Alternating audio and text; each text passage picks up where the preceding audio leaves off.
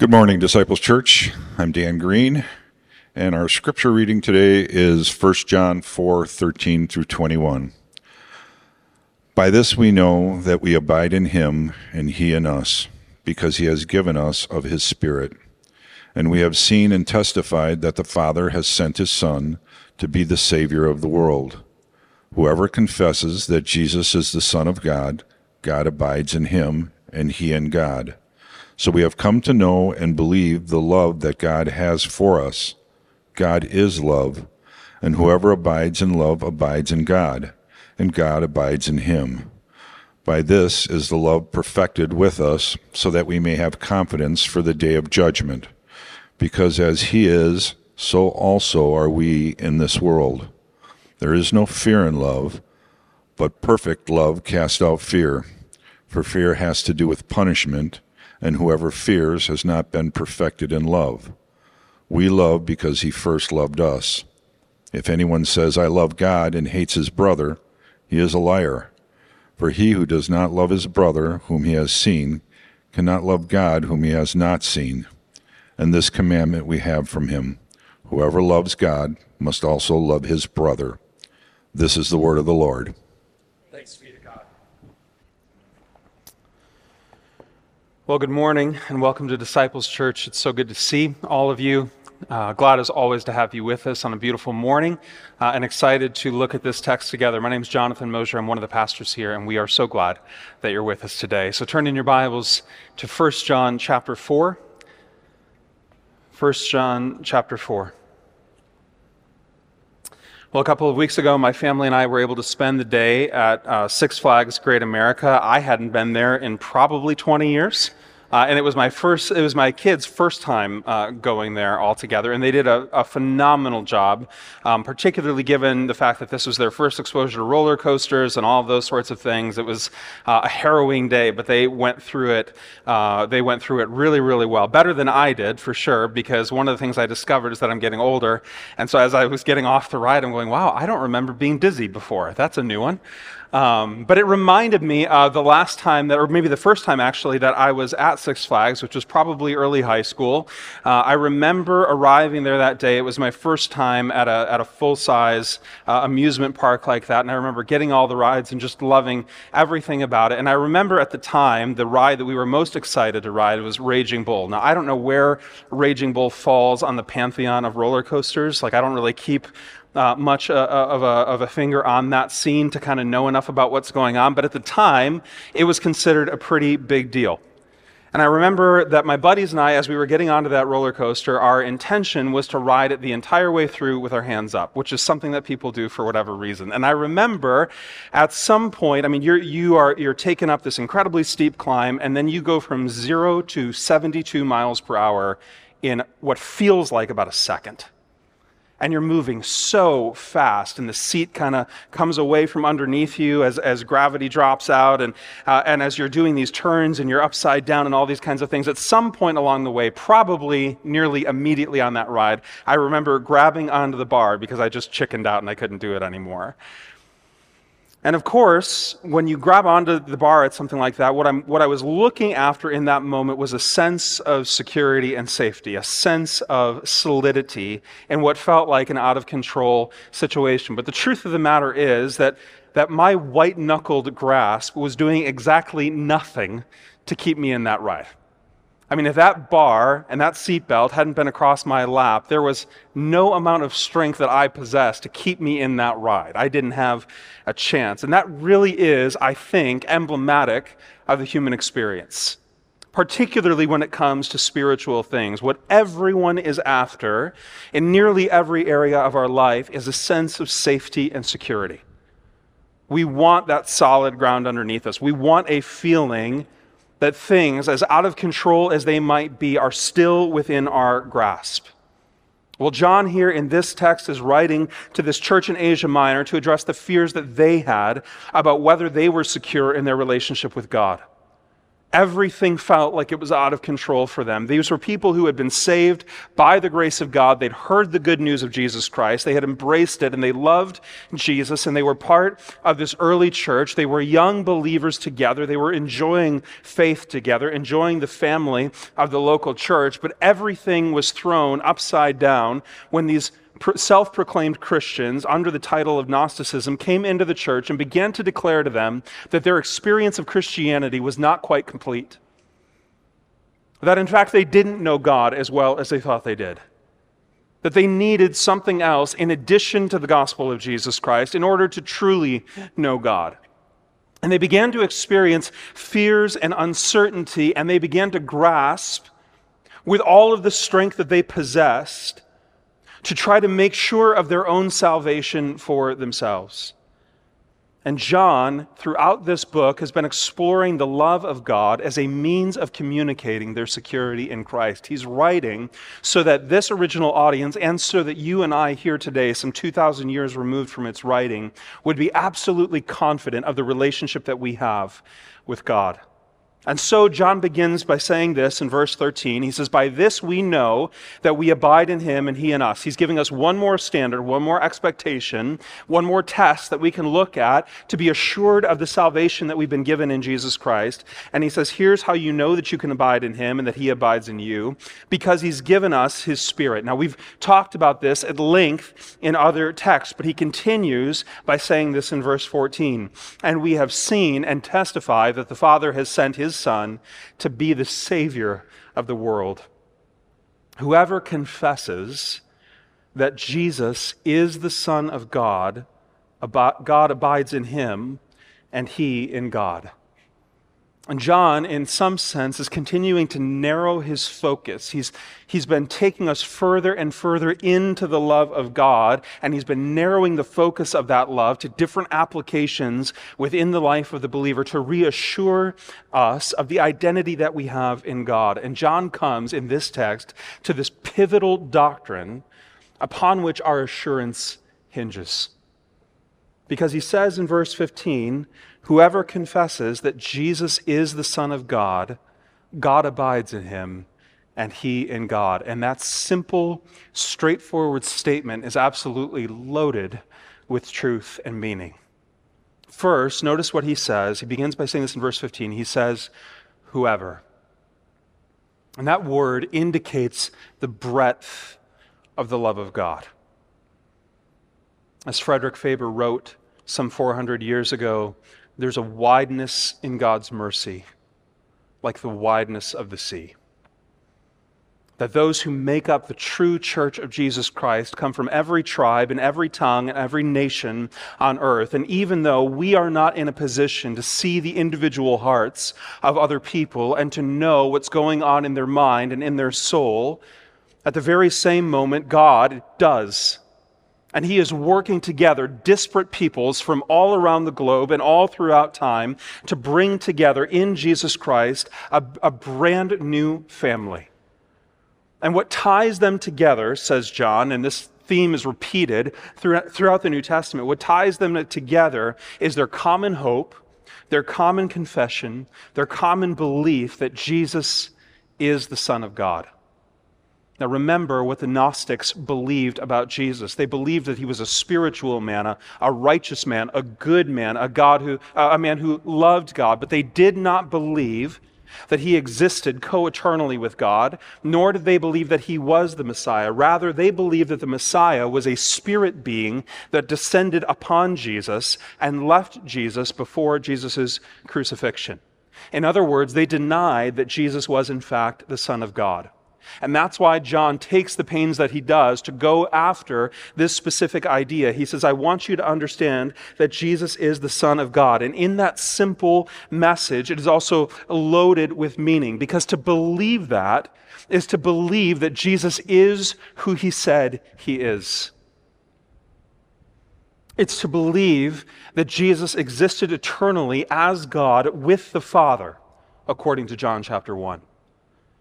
It's to believe that at the fullness of time, Jesus was born of a virgin to fulfill the law, according to Galatians chapter 4.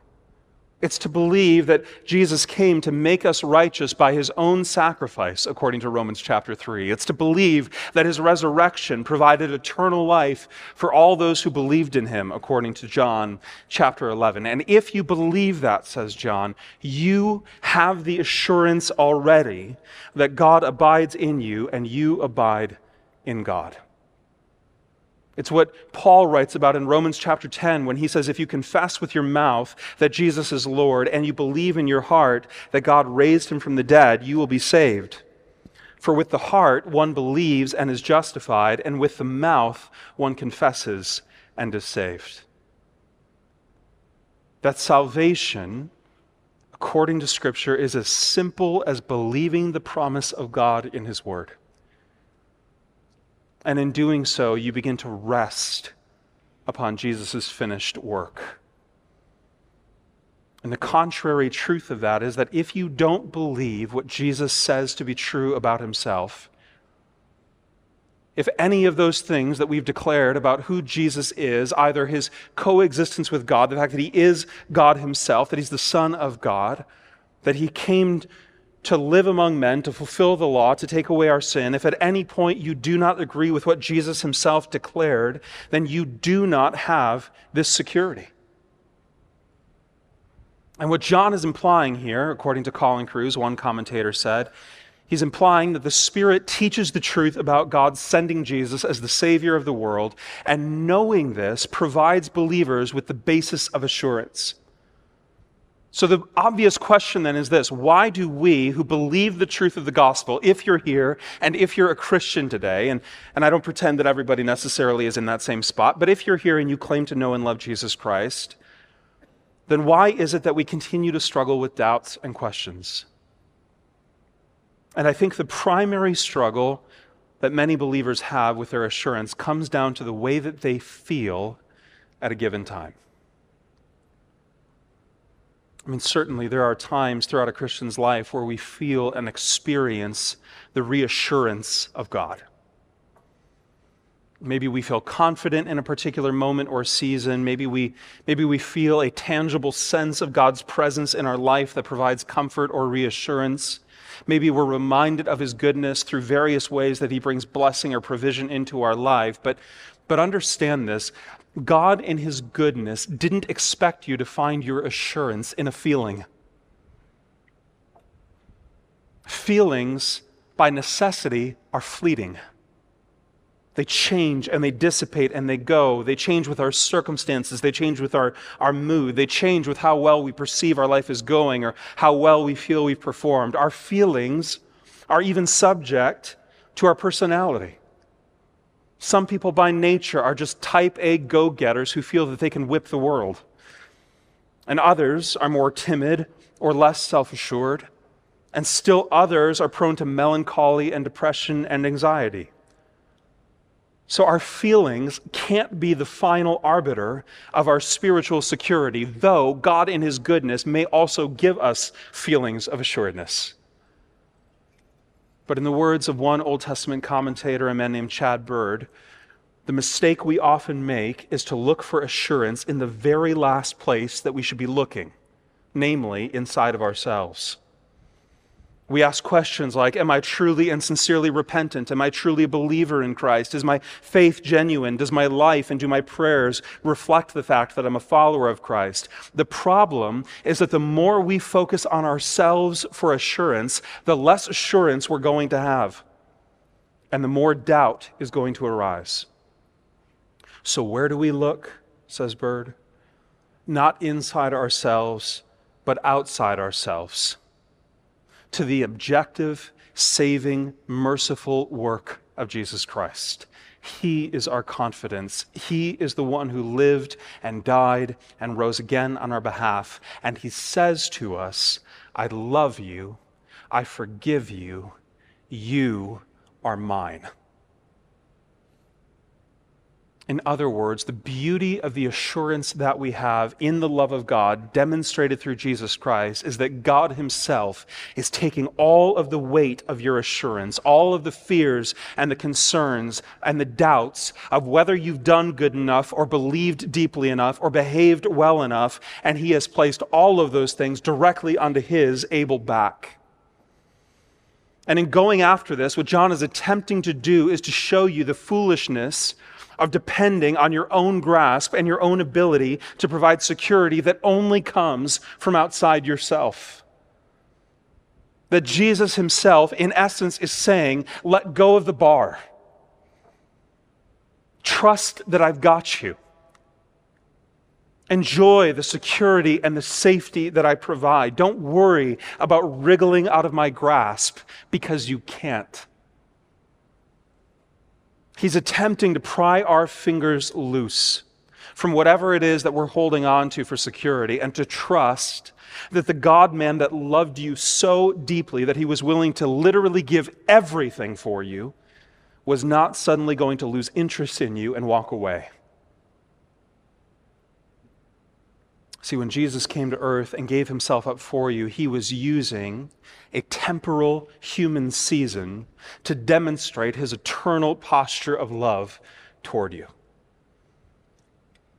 And when we begin to doubt God's love, either its sufficiency or its consistency, what we're in essence saying to God is, prove to me in another way that you still love me. And listen, the wonder of who God is that when we struggle with our identity and our security, God doesn't respond to us by saying, what, this again? Haven't we had this conversation? Haven't I shown you enough already? What, you need more evidence of my love? No, he doesn't respond the way that we would typically respond. He's not growing tired of you. But likewise, his gentle and reassuring answer is not changing. How can you be sure that I still love you, says God? Because Jesus still died for you. It's the truth of Romans chapter 5, verse 8, which says that God shows his love for us and that while we were still sinners, Christ died for us. That it was his initiating love that began this relationship. And this is why John writes this letter the way that he does. As we talked about in the first week of our series in 1 John, we talked about the idea that one commentator refers to this epistle as a spiral of love. John writes in kind of this roundabout, repetitive way. And if it seems like this is the sixth sermon where we've talked about the exact same idea, it's because this is likely the sixth sermon in which we've talked about this exact same idea. Because John is saying, and ultimately the Holy Spirit through John's pen is saying, this is such an important idea and you are so quick to forget it and so prone to ignore it that I'm going to keep repeating my love for you. It is further evidence that God does not grow tired of us, even in the middle of our doubts and questions and fears, but continues to come back with a reassuring voice. And John, in the midst of approaching a whole bunch of other topics, always circles back to this one big idea. And he continues with it in verse 16. He says, so we have come to know and to believe the love that God has for us. God is love. And whoever abides in love abides in God, and God abides in him. This is that continued relationship of love, that circular relationship with God that we talked about several weeks ago. Verse 17, by this is love perfected with us, so that we may have confidence for the day of judgment, because as he is, so also are we in this world. Now, this is essentially a restatement of the passage that Dave addressed last week, where Dave said that we understand love by understanding God. That it is God himself who gets to define and who perfectly demonstrates love. And the amazing premise of all of this, which is that God's love is perfected with us.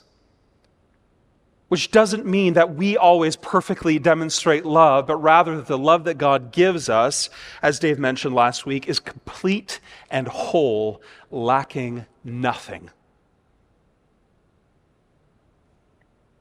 In other words, take it as a demonstration of God's compassion for you, that he is not looking for anything from you. He doesn't need anything from you. He is not dependent on your feelings or on your good works in order to continue his love being demonstrated in your life. No, his love is perfected in us, complete and whole because of who he is already. So that you can have confidence both in this life and in the next. As the hymn writer says it, no guilt in life, no fear in death, because Christ is in us.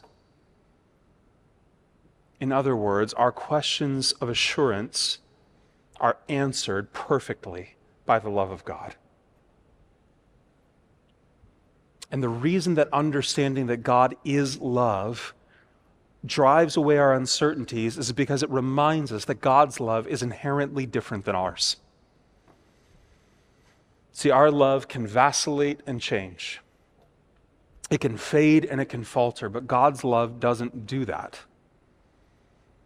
God's love is constant and unchanging and certain and far-reaching. God's love doesn't take off at the first sign of trouble. God's love doesn't flee when we fail. God's love doesn't diminish when we doubt. Why? Because love is not just a virtue that God shows, it is a persona that he embodies. It is who he is. And notice what that love is and does. Verse 18. There is no fear in love, but perfect love casts out fear. For fear has to do with punishment, and whoever fears has not been perfected in love. Now notice the logic of what John lays down, because for some of us, even though we may have heard this verse 100 times before, the reality of it has never actually sunk in. What John is saying for the believer in Jesus Christ who struggles with doubt and assurance is that when you are experiencing fear, by definition, you have forgotten love. When you are experiencing fear, you have gone back to an old mindset where outside of Christ, you were under the punishment of God. But the book of Romans is going to completely undo that concept for us because of what it repeats in 100 different ways, is that there is no condemnation for those who are in Jesus Christ. In other words, if you are here as a believer this morning, there is no punishment for you. That even when we sin as Christians, God is not bringing punishment for that sin because Christ experienced punishment for our sin once and for all. That there is a direct correlation between fear in our lives and our misunderstanding of what punishment is. That the reason we fear in our relationship with God is because we presume that he will interact with us the way that we would interact with us. And as human beings, we think about everything through the lens of action and consequence. So when, in my relationship with God, I falter or sin or do not meet up to a standard or do something that I know to be wrong, I presume that I am back under the punishment of God. And to be under the punishment of God is something that is fearful and terrifying.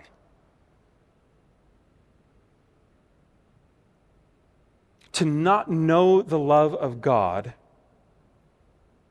is to face his wrath and punishment. And it ought to scare you if you don't know Christ. That if you don't know Jesus, the Son of God, as your Savior, then you are still guilty in the eyes of a holy and righteous God. And it's exactly what the author of Hebrews had in mind when he wrote, "It is a fearful thing to fall into the hands of the living God." That if we don't know Jesus, we are accountable before God for our rebellion against him. In the words of one pastor, that all sin is cosmic rebellion against the King of the universe. It is treason against our Creator. It is rebellion against our final authority. But John is saying that if you know Jesus, if you believe and have confessed who he is, then punishment has been removed and there is no longer a reason to fear. And thankfully, what Jesus Christ did on the cross 2,000 years ago was to take the punishment that you and I deserved for all of our sin. That he took the cup of God's wrath and he drank every drop for you. That if you know Christ, there is no punishment, no condemnation waiting for you. And even in your moments of failure, you are not back under the punishment and wrath of God because Jesus perfectly and completely took it for you. And in the place of that fear, says John, God gave his own love. Love that reassures us of our position and our acceptance and our belonging through Jesus, and love that has the ability to drive fear out. And that's why John says in verse 19, we love because he first loved us. That since your relationship with God was initiated by his love, you can be assured that it will continue because of his love. That the burden of keeping that relationship on track has been removed from you and is now carried by him. We said in our confession earlier that the beauty of the gospel of salvation and the promise that we have of the removal of our fear is ultimately in the fact that Jesus accomplished all of us for it, so that we do not have to respond like our first parents, Adam and Eve, did in the garden, covering ourselves with fig leaves. Do you remember that story? Adam and Eve ignore the instruction of God. They rebel and they reject. They walk away from what God had explicitly instructed them to do. And in realizing their sin, when they hear the voice of God calling, the voice that had been the voice of their friend and the voice of their comforter and the voice of their father and the voice of one who loved them infinitely, the voice of one who created them out of the dust of the ground, when they hear that voice, rather than responding in love and running to his presence, they run away and cover themselves. Fear of punishment because the relationship had been broken. And for so many Christians who struggle with doubt and who struggle with the assurance of their salvation and who struggle with believing that God still loves them even when they sin, what they have done is they have put themselves back in the position of Adam and Eve. They presume that their failure as a Christian has put them out of communion with God and broken their unity with the Father. As if their unity with God is something that they can fix, and as if it is not something that has already been fixed permanently and completely by God already. See, the wonder of the Christian life is that when we inevitably fail, we still have unbroken communication and communion with the Father. That sin is just as forgiven the moment after we commit it as it was the moment before. Because what Jesus Christ did on the cross was once for all.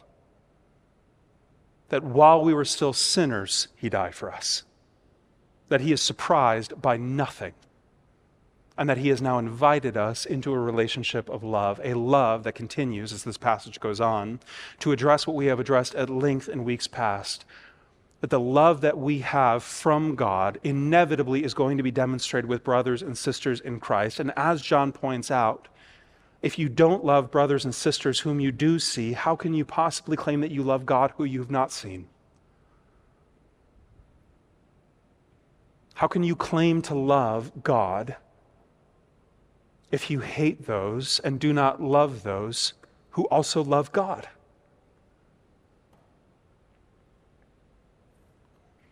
But the promise of this text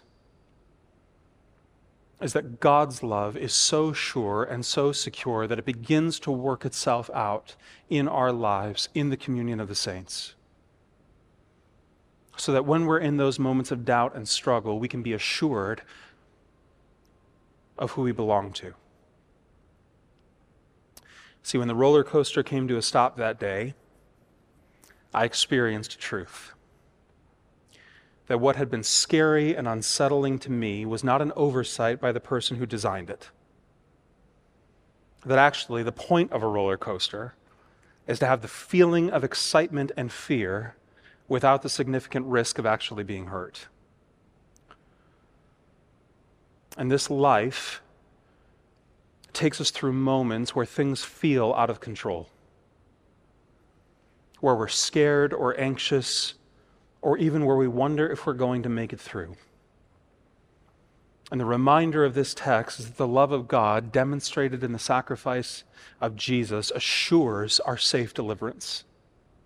It guarantees our arrival at our final destination. That though we experience hardship and uncertainty, we can be assured that the love of God sustains and secures us and brings us safely home.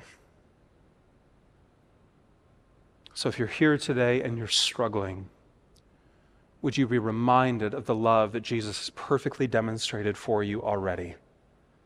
And to the extent that you doubt, would you look to the cross, where Jesus, with arms outstretched, says, in no uncertain terms, all of this has been done for you. Perfect love on the cross displayed. And if you're here and you don't know Jesus, where the wrath and the punishment of God still hangs over you, would you see this text as an invitation? An invitation to know personally the one who created you and already knows you best, who invites you into freedom and forgiveness, who invites you to enjoy his companionship and his friendship and his fatherhood, so that you can be assured of a perfect love no matter what you experience in this life. Let's pray together. God, we thank you that we get to have this sort of confidence. We thank you that you know us intimately, that there is no part of who we are that is unknown to you. And God, for those who might pretend that they don't need you, or declare that they don't want to know you, or even deny your existence, would you do whatever it is that you need to do in their lives to demonstrate to them the reality of who you are, the depth of their sin and rebellion, and the far-reaching love that you have extended to them. And God, for those who know you in this morning but continue to doubt and continue to struggle and to continue to experience anxiety or fear or depression because they worry about their relationship with you, would you remind them that you loved them first? That you are not in their life as a result of anything that they've done, that they did not make the first move, that they did not initiate the relationship with you, but that you began it all, and it is you who continues it, and it's you who brings it to faithful completion. So when we struggle and when we fear, remind us of your love, the perfect assurance that we have in you. And would that perfect love be the thing that casts out fear in our lives, so that we can begin to show love to others. So we pray all this in your beautiful name. Amen.